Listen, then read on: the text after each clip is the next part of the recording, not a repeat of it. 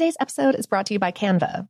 We're all looking for ways to make an impact at work, but not all of us are skilled in visual design. Canva helps you get your point across, simply and beautifully. It's easy to design Canva presentations, docs, whiteboards, and videos. You start with a designer-made template and customize it with your content. Plus, add graphics, charts, and more from Canva's massive media library. Whatever department you work in, Canva is perfect for any task. Sales decks, hiring docs, marketing brainstorms, employee videos, you name it. Anyone at work can design with Canva. Start designing today at canva.com. Designed for work. The 2024 presidential campaign features two candidates who are very well known to Americans. And yet, there's complexity at every turn. Criminal trials for one of those candidates. Young voters who are angry. The Campaign Moment podcast from the Washington Post gives you what matters. I'm Aaron Blake, and I'm covering my 10th election cycle. My colleagues and I have insights that you won't find anywhere else. So follow The Campaign Moment right now, wherever you're listening. This episode is brought to you by Technically Speaking, an Intel podcast. When you think about the future, what kind of technology do you envision? Whatever the future holds, artificial intelligence will undoubtedly be at the heart of it all. Join Graham Class as he hosts Season 2 of Technically Speaking, an Intel podcast, and hears from the minds transforming healthcare, retail, entertainment, personal computing, and more with the help of AI.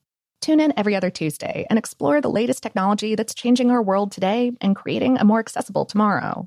Listen to Technically Speaking, an Intel podcast on the iHeartRadio app, Apple Podcasts, or wherever you get your podcasts. What's up, this your boy Lil Duval, and check out my podcast, Conversations with Unc, on the Black Effect Podcast Network. Each and every Tuesday, Conversations with Unc podcast feature casuals and in-depth talk about ebbs and flows of life and the pursuit of happiness. Unlike my work on stage, I tap into a more serious and sensitive side to give life advice and simply offer words of encouragement, yet remind folks to never forget to laugh. Every Tuesday, listen to Conversations with Unc, hosted by Lil Duval on the Black Effect Podcast Network, iHeartRadio app, or wherever you get your podcasts. Presented by AT&T. Connecting changes everything. Okay, picture this. It's Friday afternoon when a thought hits you. I can spend another weekend doing the same old whatever, or I can hop into my all-new Hyundai Santa Fe and hit the road.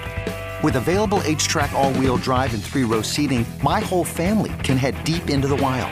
Conquer the weekend in the all-new Hyundai Santa Fe. Visit HyundaiUSA.com or call 562-314-4603 for more details. Hyundai, there's joy in every journey. Welcome to Brainstuff, a production of iHeartRadio. Hey, Brainstuff, I'm Lauren Vogelbaum, and this is another classic episode from our former host, Christian Sager. This one deals with a question to which the answer may seem obvious, but research has made more complicated.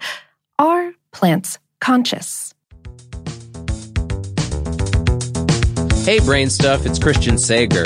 So there's this old episode of Star Trek called Wink of an Eye. You may have seen it. There's this race of aliens that live in hyper sped up acceleration. So when the crew of the Enterprise appears to meet up with them, they seem so slow that they're unable to move. Now, imagine that scenario. If you were the aliens, wouldn't you assume humans were inert objects with no consciousness? Now, let's take this and apply it to our relationship with plants. When we watch videos of plant life sped up, we see their lively movement. But even though plants move and respond to stimuli, they're not conscious, right? Otherwise, every time we ate vegetables, we'd be causing them pain. Wait a minute. Can plants feel pain? Well, okay. There was this guy once, his name was Charles Darwin. You might have heard of him. And he once proposed something called the root brain hypothesis. He proposed that the tip of a plant's root could act like a brain does in some animals, receiving sensory input and directing movement.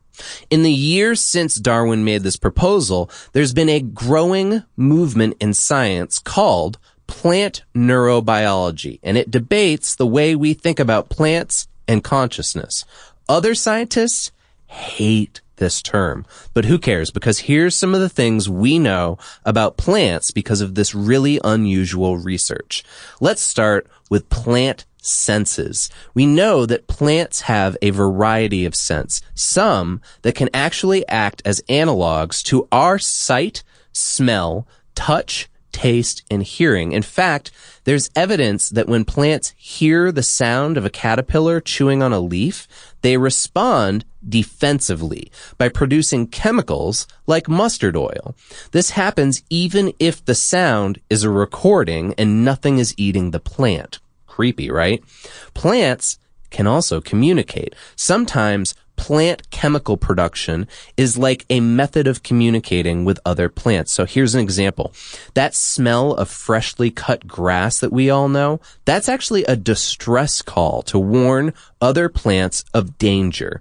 It's true. In gardens, no one can hear you scream.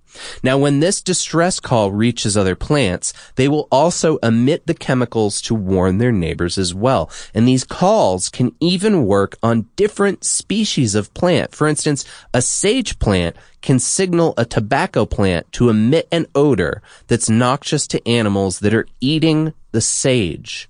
All right, so you hear the term plant neurobiology and you say, but plants don't have brains. Well, one of the reasons why many scientists hate that term is because plants don't have neurons, but they do produce neuroactive chemicals that act like those in the human brain. Glutamate receptors form memories in humans, and they're also found in plants. And some hormones are transported around plants, similar to how neurotransmitters move through animal brains. Likewise, some plants are vulnerable to drugs that disrupt neurotransmitters in the human brain, like Prozac or methamphetamines. They even produce their own ethylene, which is possibly used as an anesthetic when they're stressed out. Plants even have a kind of nervous system, and that may allow information to travel around the plant via electrical signals. So if plants have sort of brains, do they remember stuff?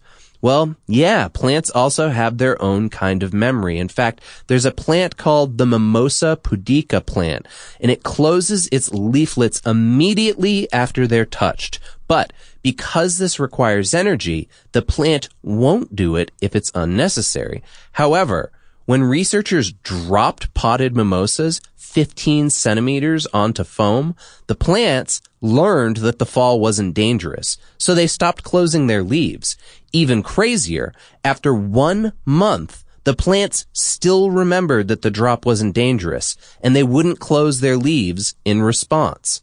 So, given what we know about plant senses, communication, nervous systems, and memories, should we consider them to be either conscious or intelligent? What about pain? Does the fact that plants react to danger indicate that they feel pain? Well, some scientists argue yes, while others loudly say no.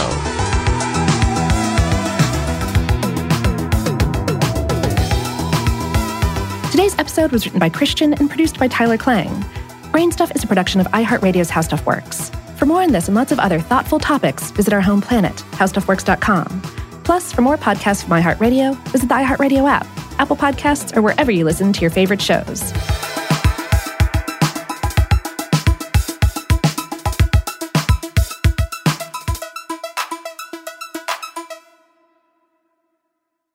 If a new house is on your wish list in the next 5 years, grow your savings faster and experience your dreams with an Ohio Homebuyer Plus account from Kemba Financial Credit Union. A savings account specifically designed to save for a new home, where you can earn 7% APY, a $500 matching bonus, and a $1,500 mortgage closing cost credit. Learn more at Kemba.org. Offer expires March 31st, 2025. APY equals annual percentage yield. Restrictions apply. NMLS 292230. Equal housing lender. Federally insured by NCUA. I'm Katya Adler, host of The Global Story. Over the last 25 years, I've covered conflicts in the Middle East, political and economic crises in Europe, drug cartels in Mexico. Now I'm covering the stories behind the news all over the world in conversation with those who break it. Join me Monday to Friday to find out what's happening, why, and what it all means. Follow The Global Story from the BBC wherever you listen to podcasts.